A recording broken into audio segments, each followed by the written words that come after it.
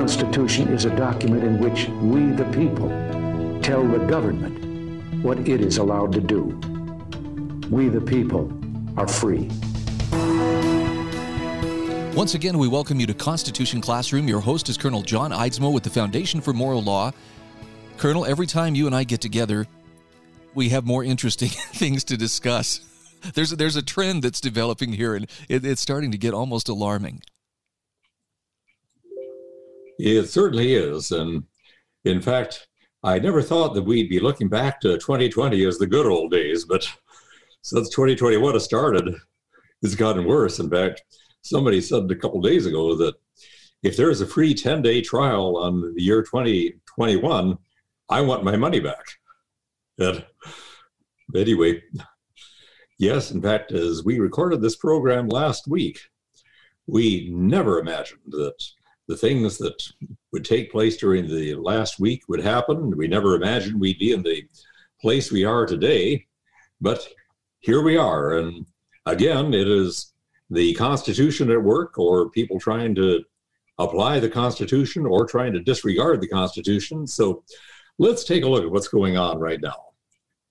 First of all, of course, we had the events of Wednesday, the 6th of January, and these were an absolute disaster, but we have to understand them in some context here. And for all of the outrage over what happened there, there's a lot of things we don't know. First of all, why are those who are so outraged on this, why were they so silent all through the summer? Well, there was killings and beatings and lootings and shooting of policemen, shooting of innocent civilians, assaults, burnings, all across the country. They seem to either be silent about it or else they would defend it and encourage it. And now it's when it's in their own backyard, the Capitol, now, of course, they go ballistic. But what exactly happened there? First of all, a week ago, there was a rally called the Stop the Steal rally there in the Capitol Mall on the 6th of January in the morning. President Trump spoke to that rally, and let me just quote a portion of what he said here, because this seems to have been entirely forgotten by most of the media today. Part of what he says here is, "We have come to demand that Congress do the right thing and only count the electors who have been lawfully slated. Lawfully slated. I know that everyone here will soon be marching over to the Capitol building to peacefully and patriotically make your voices heard." Now, to say that that is inciting insurrection is absolutely ridiculous. And in fact, the Supreme Court, in its First Amendment jurisprudence, has weighed in on what it takes to be outside the protection of the free speech clause, case of Brandenburg versus Ohio in 1969, where the Supreme Court said that speech is protected by the First Amendment unless it is inflammatory speech, that is, speech that is inclined to produce violent reaction, but in the words of the court, directed to or incite, directed to inciting or producing imminent lawless action, and is likely to incite or produce such action.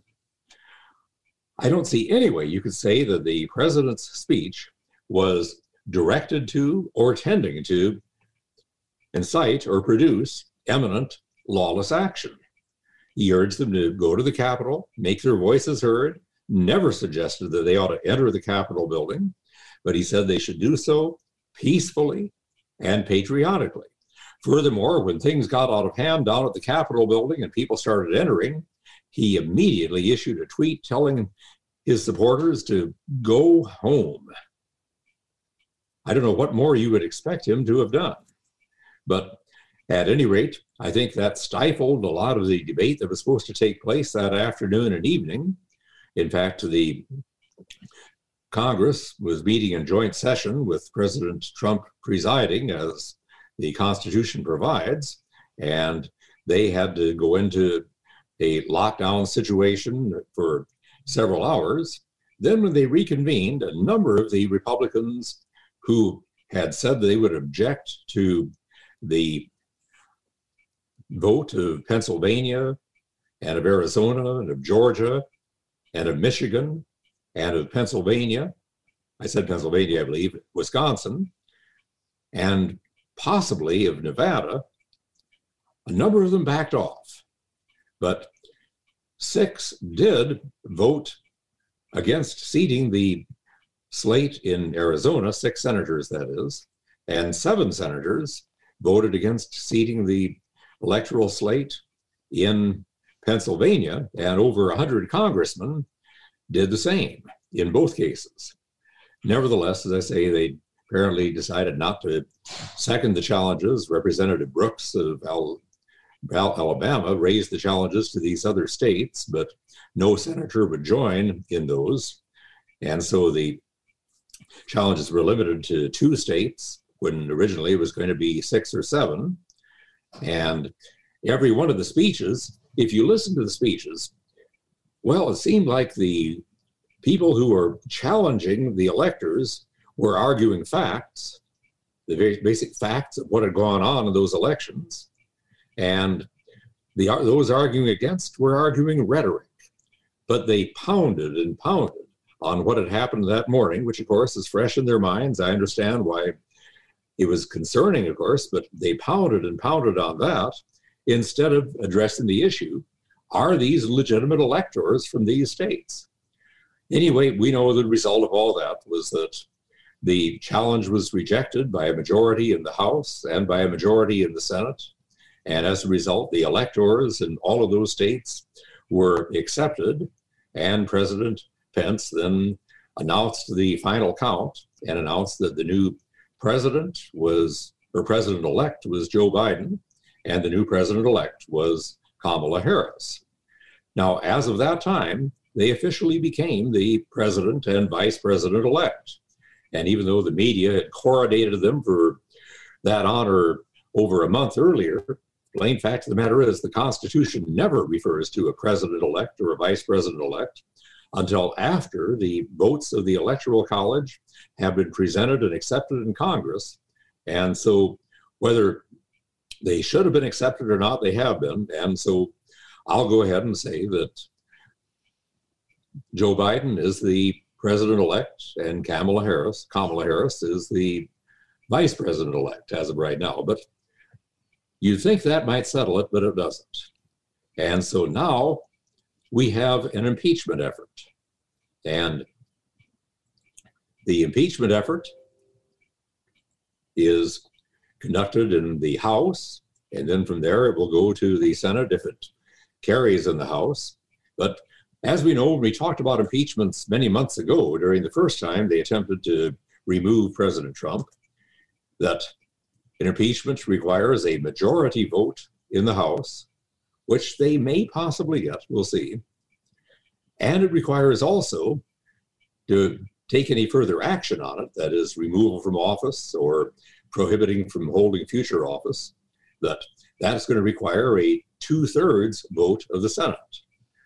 That's simply not going to happen. First of all, as Professor Jonathan Turley of George Washington University says, this is all illegitimate. There's no basis for it. But beyond that, an impeachment proceeding is supposed to be a very deliberative action where we look to the evidence, we consider the facts, and make a determination. And this is a rush to judgment. We haven't even gotten indictments in on people who allegedly broke in. We don't know what's happening there. And there's all sorts of information that they would need before they can make an informed decision as to what should be done here. For example, those who entered the Capitol, were these part of the Trump rally, or was this a separate group entirely? Were they even at the rally? Did they even hear President Trump's speech? And we're told that many had left the speech before it was finished, but those who broke in, had they even left? To what extent was this infiltrated by Antifa people? Why were the barricades to the Capitol moved aside? If so, by whom? And for what reason?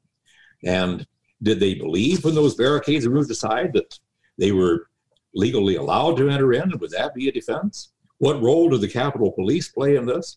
All of those things need to be investigated, and only after that is an impeachment appropriate. Okay, we've got some other things that we want to get to. We're coming up on our break here, so Colonel, we'll pick up here in just a few moments. I'll tell you ahead of time, though.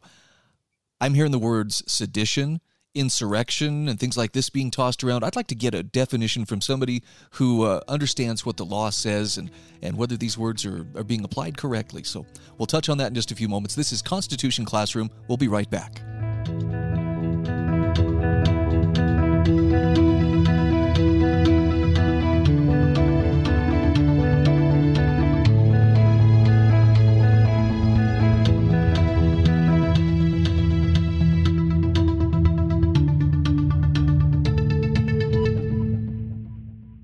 If your credit card bills have gotten out of hand and you care about your credit, call Consolidated Credit now. If the interest rates on your credit cards are so high, it'll take years to get out of debt. Call Consolidated Credit now. They've helped over 6 million people with credit card debt. Without destroying your credit, they can consolidate your debts into one lower payment, reduce your interest rates, and get you out of debt fast. The program works. Call Consolidated Credit now. Call 800-406-0046. 800-406-0046. That's 800-406-0046. Consolidated Credit Counseling Services, Inc., 5701 West Sunrise Boulevard, Fort Lauderdale, Florida, 33313. Licensed by the New York Department of Financial Services and by the Vermont Department of Financial Regulation. Maryland DM 1492, Oregon DM 80092. Licensed by the Virginia State Corporation. Commission license number TC 83. Service may adversely affect the individual's credit. Non-payment of debt may lead to additional finance charges or collections activity, including legal action. Not a loan company. Hi, I'm Wade Alaroot. Recently, John and Chelsea Jubilee with Energized Health were guests on my show, sharing their breakthrough science of intercellular hydration. The results? People lose fat fast while still being able to eat many of the foods they love. You can too. Plus, supercharge your energy, boost your immune system, and dramatically increase your brain function. You'll look and feel years younger. It's all simple and natural without painful exercise. How do I know? Because I'm about a third of the way through my 88 days on the program, and I've already lost 25 pounds of fat. I'm now getting hydrated at the cellular level. But don't just take my word for it. Go to EnergizedHealth.com and check out hundreds of amazing testimonials. Right now, for the first time ever, Energized Health is offering a buy one, get one free special. Take advantage of this life-changing opportunity for you and someone you love. Buy one, get one free. Call 888-444-8895. That's 888-444-8895. Or go to EnergizedHealth.com. 2 for 1. That's EnergizedHealth.com. Do you have an idea for an invention or new product? Do you think companies would be interested in your idea? Do you want to try to get a patent? Then call InventHelp now. InventHelp keeps your idea confidential and explains every step of the invention process. We create professional materials representing your idea and submit it to companies who are looking for new ideas. We have more than 9,000 companies who've agreed to review ideas in confidence. If a company shows interest in manufacturing your invention, we can negotiate on your behalf. We have helped over 10,000 clients receive patents. We also offer services including 3D modeling and animation demonstrating your idea, prototyping services, and we use state-of-the-art technology to show InventHelp client ideas to additional companies. Join the thousands of people just like you who chose InventHelp to pursue their idea. We are experienced. We are working for you. We are InventHelp. Call us for free information at 1-800-460-1663. That's 1-800-460-1663. Again, 1-800-460-1663.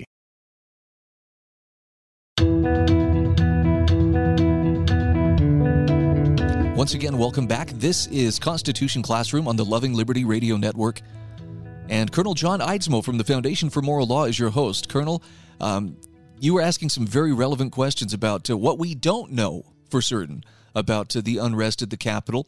I mentioned as we went to break, we're hearing some pretty heavily loaded language, though. When I hear words like sedition and insurrection thrown around, those sound like, extremely serious concepts. Tell me about your thoughts. Are they being applied correctly, or is there hyperbole at play here? In the case of trying to say President Trump is guilty of inciting insurrection or inciting sedition, absolutely not. What was in the minds of some of those who entered the Capitol? Again, we don't know. And some of them, when they saw the barriers moved aside, thought that they could legally enter. If so, they would probably have a valid defense to any charge of trespassing or any other charge of that nature. But here's something that I've noticed is that, there are some who say that you look to the political spectrum, extreme left and extreme right, and some of them see this as a circle and that they join at the other end of the circle. I've never viewed it as a circle exactly, but I do think that on both extremes, we do have some people that are interested in violence. And on both extremes, there is a desire on the part of some to break down the institutions of this nation, plunge this nation into complete disorder, chaos, possibly even civil warfare. And with the idea that once this is done, then our side is going to be able to take over and will establish a pure, pristine government of people who think like we do. And there are some on the extreme left, Antifa and the Communist Party and people like that who think that. There seem to be some who are placed on the extreme right who believe that, like Nazis and Klan and so on. And by the way, I would not place Nazis on the right. National Socialist, there's nothing conservative about that at all. But at any rate, that's how we often categorize them. But point is, those on the extreme left and those in the extreme right have this one common goal that they would like to see the nation plunged into disorder. And so it may be that they would work together to accomplish that. And so what happened there may have been a mixture of Antifa people and people on the extreme right as well. And again, all of this is speculation. We've got some evidence of things like this, but we really don't know. And before we seek to hold President Trump accountable for this, we need to get the facts out. This should be a deliberative proceeding, not a lynch mob rush to judgment as is going on right now. But obviously, one of the reasons that they feel like they have to be in such a hurry to get all this done is that President Trump will be leaving office on Wednesday, the 20th. And there's a feeling that we got to get this done, or at least get it started, because after that, it can't be done. Well, that raises a question then. Can we have an impeachment after a person has left office? That's what I want to know. That's a good question. And I'm going to suggest to you the answer is probably not. Now, the reason I say probably not, rather than definitely not, is that we've had this issue come up several times in the past. It has never been addressed by a court. Always it's been Congress deciding something. Most of the time, when we've had a case of somebody who is being impeached, if that person's term runs out, or if that person resigns from office, the impeachment ends. They simply conclude at that point that the object has been secured, and so there is no basis to continue this proceeding further. But there was one instance, the Belknap incident, where they continued with the impeachment after Belknap had resigned. And again, that's what Congress did. That does not mean that a court would have agreed that that was proper. We've had other instances, and one of these, for example, Senator Blunt of Tennessee in 1797, he was impeached, but before the Senate could decide whether they should remove him from office, they had already removed him under Article 1, Section 5, which says that the Senate is the final judge of the qualifications of its members and has the authority to discipline its members. And since that was done, they said it is now null and void, and so we will not proceed. Most of the time, when there has been an impeachment and when the office holder has resigned, most of the time, they have simply dropped the proceedings. And again, Professor Dershowitz of Harvard has commented on this. And Professor Dershowitz says that this is a matter of jurisdiction. And we know that one prerequisite for a court ever taking action is they have to have jurisdiction over the case. And I would say that that's analogous here because Congress is in effect acting as a court when they impeach or remove. Now, they have jurisdiction only over office holders for this purpose. Once the person has left office, then they no longer have jurisdiction over that person. And I think if this ever went to the Supreme Court, I'm not only going to say I think, I'll say I'm fairly sure, but not 100% sure, that a court would say, no, once the person resigned or his term expired or he left office for any reason, once that was done, the proceeding was over with. There's no jurisdiction to proceed further, and the only thing to do was to dismiss the proceeding. That's what I think a court would say.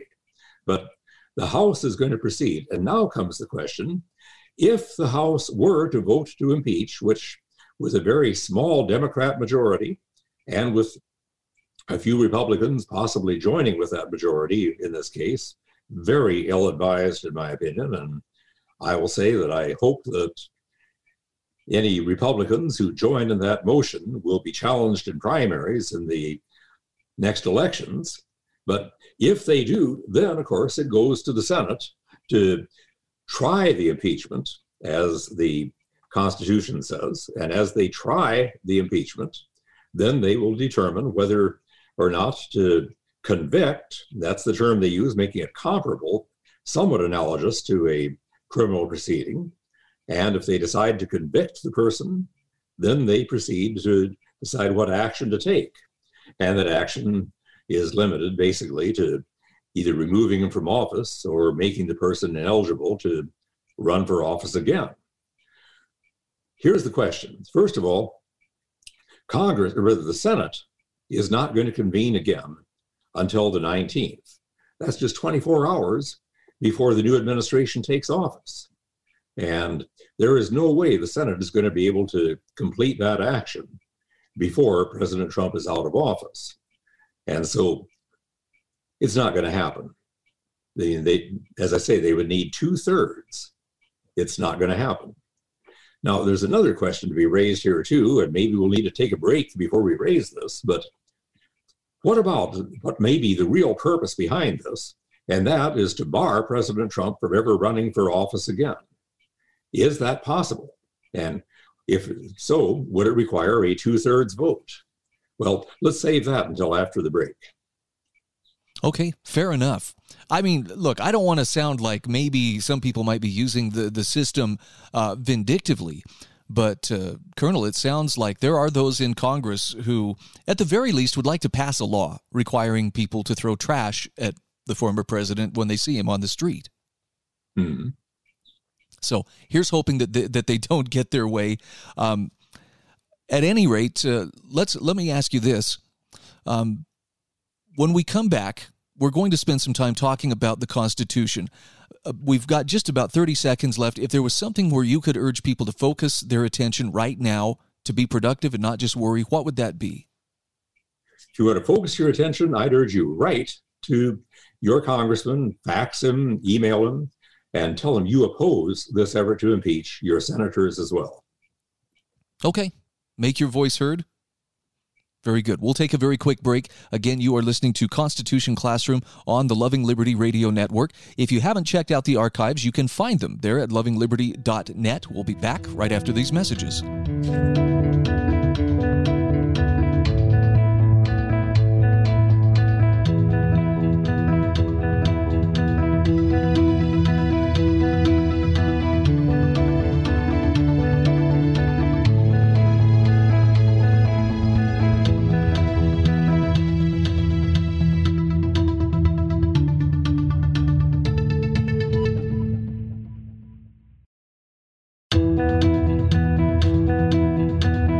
You are listening to Constitution Classroom on the Loving Liberty Radio Network.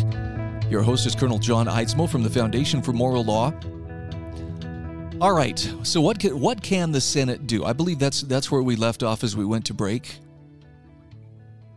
Well, the answer is very clear, first of all, that the Senate tries all impeachments, and no person can ever be punished in any way without a conviction, and that no person can be convicted by the Senate except by a 2/3 vote. Now, what the radical left really wants to do here is smear Trump and get him branded in this way so that he would be prohibited from running for office again. Obviously, they wouldn't be the least bit concerned about this if they didn't fear that he has a following and that if he were to run for office again, he'd have a good chance of being elected. And there is an argument that some are trying to make that they could in fact, prohibit him from running for office by a simple majority vote rather than by a 2/3 vote. I don't think that is the case. It has only happened once. There are several cases, in fact, as far as barring somebody from ever holding public office, that has happened only 3 times in American history. And both involved federal judges, or all 3 involved federal judges. West Humphreys in 1862, Robert Archibald in 1913, and Thomas Porteous Jr. not too long ago in 2010. And as part of their impeachments, they were prohibited from holding office again. In the case of Humphreys and in the case of Porteous, they were prohibited by a 2/3 vote of the Senate.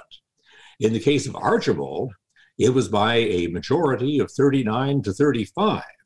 However, that is after Archibald had already been convicted by a 2/3 vote. And furthermore, Archibald never challenged that in the Supreme Court to see whether that punishment by less than a 2/3 vote was valid. So we have no court ruling on that. But it is clear, in none of these could this be done without a 2/3 vote of the Senate. So unless 2/3 of the Senate vote to convict, there is no way they can bar him from holding public office. And here's something that I think is an ultimate irony in all of this, is that they claim that they are defending democracy. Now, democracy basically means rule of the people. And we would see one element of democracy as the people's right to elect whom they choose. If they bar President Trump from running for office, they're not simply saying you can't run for office again. They're saying to you and me, Brian, you can't vote for him again. In other words, this is about as undemocratic an action and about as hypocritical an action as we could possibly imagine. And the impeachment may possibly pass the House. It's not going to get beyond that. Some think that if the House does impeach him twice, that will only add to his popularity because more and more people will see how vindictive and short-sighted Pelosi and the others in the Democratic leadership are being here. And there's a number of senators, Senator Manchin, for example, who has said that he would not go along with any of this. There may be a couple Republicans who do, we'll see. But anyway, once again, we have to set this aside for the moment and just say that a week from now, we'll know a lot more, and much more of the constitutional history of this nation will have been played out. It's kind of uncomfortable living through those historical times, though, isn't it? It certainly is. But I find it interesting. I'm 75 years old, Brian, and to think that I have lived through about a third of this nation's constitutional history. That makes me feel old, but wow, it also may mean I have a couple things to contribute to the discussion that youngsters who haven't seen all this may not have. Well, and thank goodness, you know, for all the confusion and all the people who are just wondering, oh my goodness, what could happen? What could happen? Somebody kindly left us, you know, an instruction book, or at least, you know, a contract that describes this is how it's supposed to work. So it's not like we have to invent this, you know, from nothing. The instructions are there. The question is, will we follow them? And going through that instruction book, that's what Constitution Classroom is all about. So let's set the impeachment, removal, barring from office, let's set that aside for the moment. I'm sure we'll be talking about this more next week. But let's look at the portions of the Constitution that originally we thought we'd be looking at this time. And that is getting back to Article 1, Section 8 of the Constitution, the section by which we, the people, have delegated powers to the legislative body, the Congress. And as we see, Section 8 begins with the Congress shall have duty or shall have power to, and then it lays out some of those powers. But let's go on to one that is very significant here, and this is in the area of foreign policy. And here we see both the Congress and the President taking a much more powerful role than you would expect otherwise. As Jefferson once said, in domestic affairs, we are 13 nations. In foreign affairs, we are one nation. In other words, domestic affairs largely the Congress and the president are supposed to leave these alone. Largely those are to be left to the states, the local governments, and to private individuals. But in foreign affairs, we need to speak as one nation. And so the federal government obviously plays a much more direct role in foreign affairs. But we talked briefly about the power to define and punish piracies and felonies in the high seas, talked about punishment of the law of nations. But now we get to a very controversial one here, and that is the power to declare war. Congress, not the president, has the power to declare war. And because of this, there are some who would say that the Vietnam conflict was an unconstitutional exercise of power, that the Gulf War, the Afghan War, these other conflicts were unconstitutional delegations because in none of these was there a declaration of war. Well, let's look at this in a little more detail here. First of all, it seems, and this may be unfortunate, but it seems that since World War II, declarations of war have become, well, out of vogue, you might say. They just aren't being used as much. And that doesn't mean there's any less war, but it means we aren't declaring war. What was the purpose of declaring war? Well, under international law, and going back to ancient times, the idea of declaring war was to state your reasons why you believe war is necessary, but also to give notice to your enemy what you're doing and what the reasons for that are. And by doing so, you're giving the enemy notice of what the enemy needs to do or can do if they don't want war. Surrender, enter terms of peace, surrender the hostages they have, whatever it might be, whatever the reason for declaring war is. One of the purposes is to give the opponent the opportunity to declare peace, or to bring about terms of peace. Cleon Skousen, a man that I know many of our audience respect a great deal, and a man who was a good personal friend of mine, in his book, The Majesty of God's Law, talks about declaring war and how when the Israelites would declare war, that they would do so in order to, with, first of all, giving the other side the opportunity to suggest terms of peace. There's a very interesting example of this in the scriptures, and maybe we're going to have to save that scriptural passage for just a little bit later here, but we'll get to it after the break. But plain fact of the matter is, we have not declared war as a nation since World War II, even though we've been in quite a few conflicts. And very few nations since World War II have declared war. Now, the Constitution says that Congress has the power to declare war. It doesn't say, however, that any military action whatsoever involving a soldier in hostilities is prohibited without a declaration of war. Again, we see the division of power here. The Congress declares war, but the president is the commander-in-chief of the armed forces. And in this area, where does the president's authority end and the Congress's authority begin, or vice versa? And for example, let's say somebody in the Soviet Union, some general had a little too much vodka and pressed the wrong lever and launched a missile attack against the United States. We would have, by the time we detect this, we'll have less than an hour to decide whether to respond. We don't have time to convene Congress to declare war. Does that mean we can't do anything? Clearly, that's not what the framers intended. So let's look more of that after the break. Okay, sounds good. You are listening to Constitution Classroom. This is the Loving Liberty Radio Network. Please visit the archives at lovingliberty.net. Again, that's lovingliberty.net.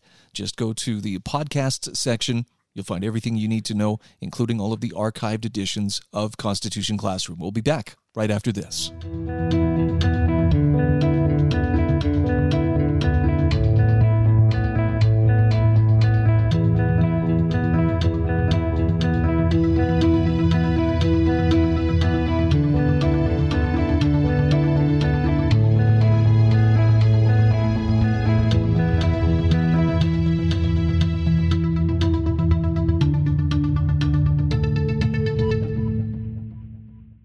Trading involves financial risk and is not suitable for all investors. Past results do not guarantee future performance. Want to dominate the stock market in 2021? Looking for higher profit potential? With the COVID vaccines, a shifting political landscape, and a new year, it's virtually impossible to guess what will happen next. With Vantage Point, you don't have to. Text MONEY to 411-411 to find out how our technology can forecast market trends up to 3 days in advance with incredible accuracy. Text MONEY to 411-411 to find explosive moves before they happen.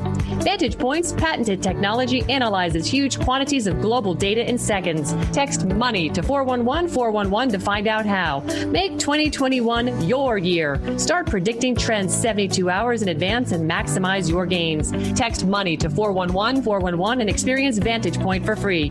Protect and grow your capital now. Don't wait. Text MONEY to 411-411. Go to VantagePointSoftware.com for terms, conditions, and privacy policy.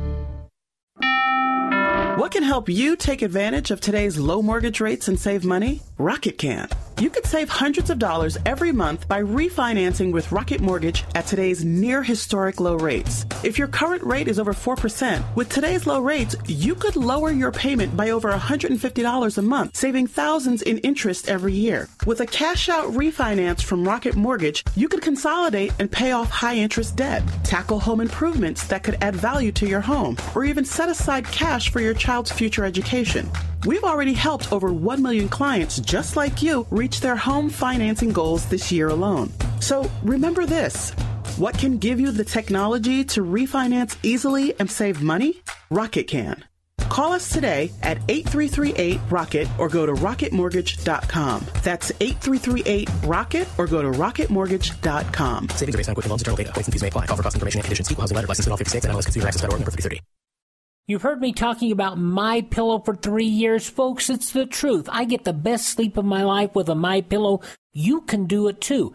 60-day money-back guarantee, 10-year warranty, made in the USA.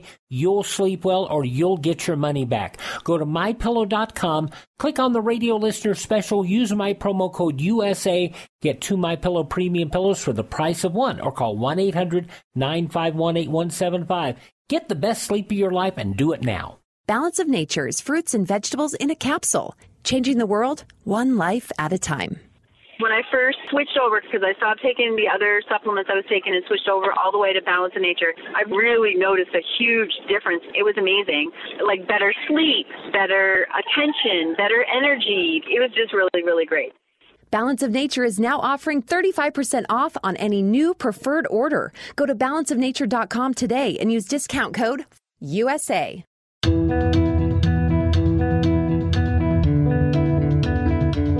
Welcome back to Constitution Classroom. Colonel John Eidsmoe of the Foundation for Moral Law is your host. All right, you promised that there was a scriptural passage you were going to share with us upon returning. Were you able to find it? I certainly was, and this is in the book of Judges, Judges chapter 11 and verses 12 through 27. I won't read the entire passage here, but we'll recognize this as being in the days of the judges, that is, before the king. So Israel is ruled by a chief judge, but each of the 12 tribes is left with largely the authority themselves to conduct their affairs, and sometimes that even means foreign affairs with other nations. They have a great deal of independence, but on the other hand, if one of the tribes, let's say especially one of the tribes east of the Jordan, like Reuben or Gad, is attacked by an enemy power, how much they could rely on the other 11 tribes to come to their defense was sometimes open to question.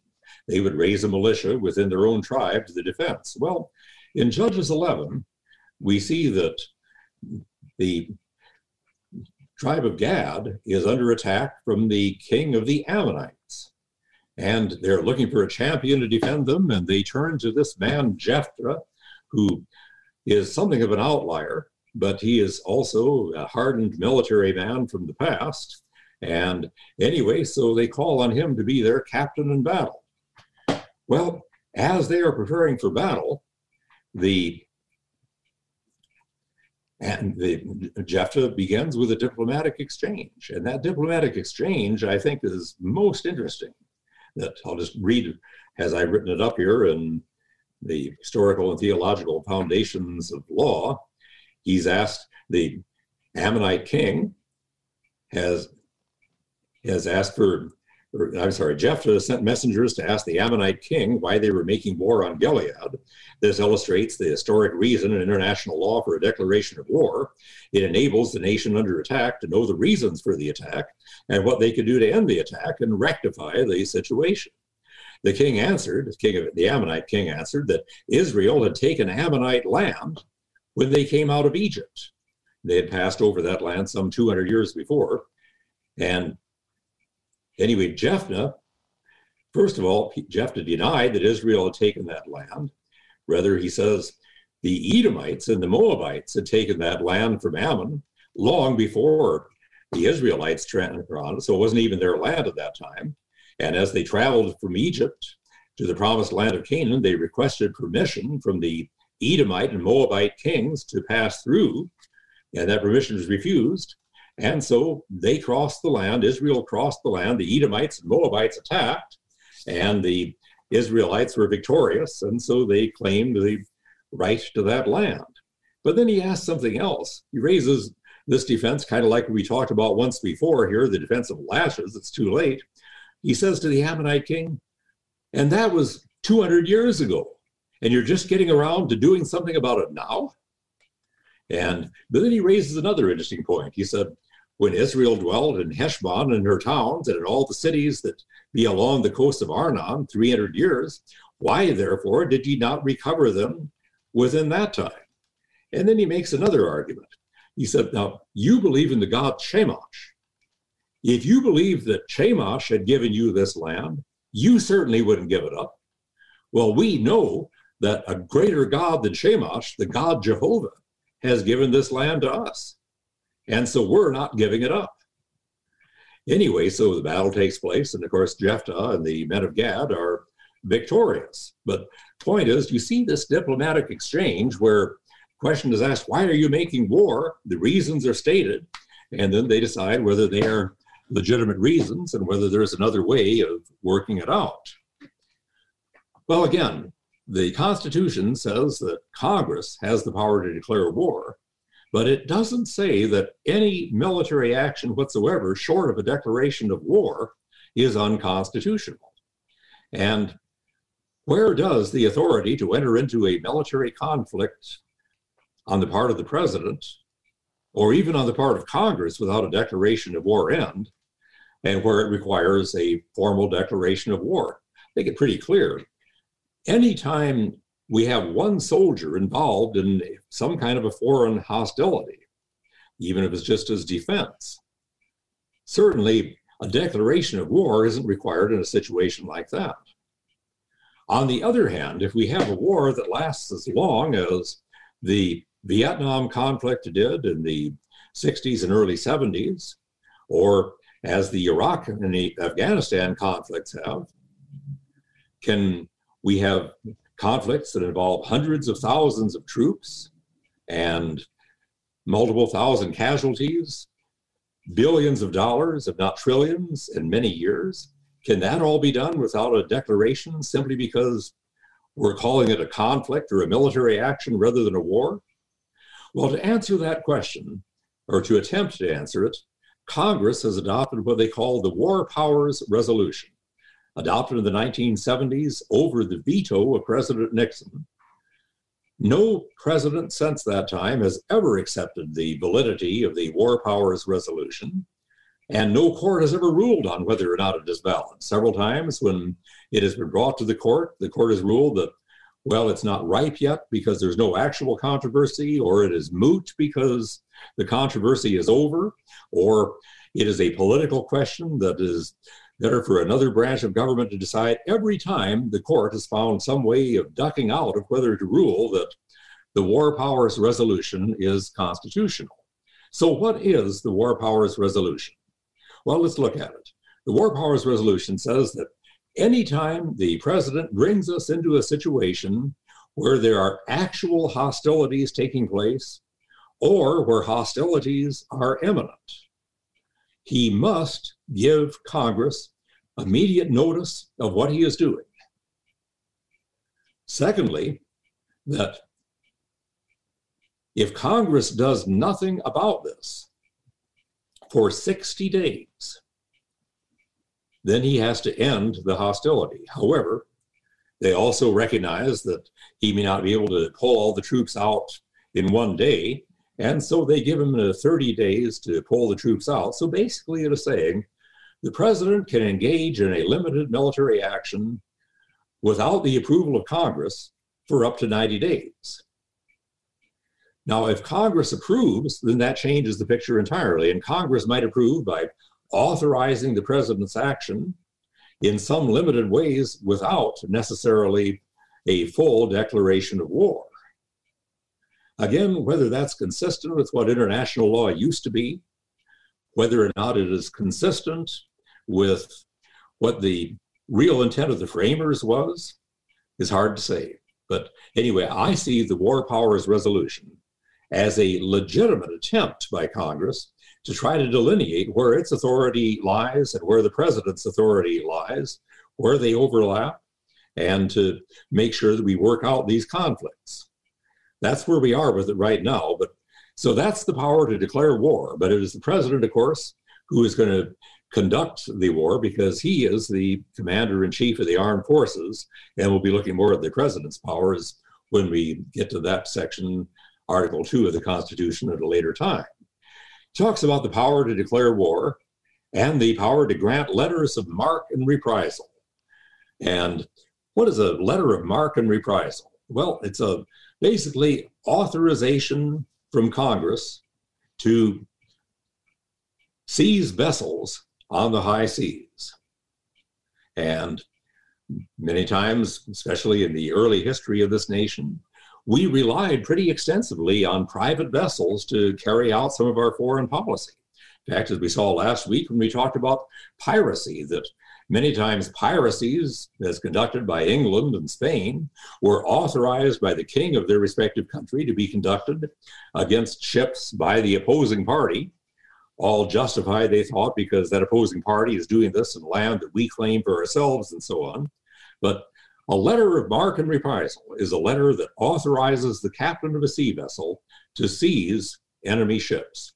I thought I could supplement my income because I like to kayak a great deal, and I thought maybe I could get a letter from Congress authorizing me and my kayak to seize vessels on the Alabama River and plunder a little bit, but so far they haven't seemed very interested in doing this. And this is something that hasn't really been done very much in recent years. And then finally, within that article concerning captures on land and water, authorizing what can and cannot be done in such captures. And so that is all part of this particular clause of Section 8 of Article 1 of the Constitution. Next week, we're going to look at the power to raise armies and navies. And I'm going to ask the question, why does it say raise and support armies? And why does it then say provide and maintain a navy? Why raise and support for armies, but provide and maintain for navies? And since the Air Force isn't mentioned, does this mean that the Air Force is unconstitutional? Think about that till next week.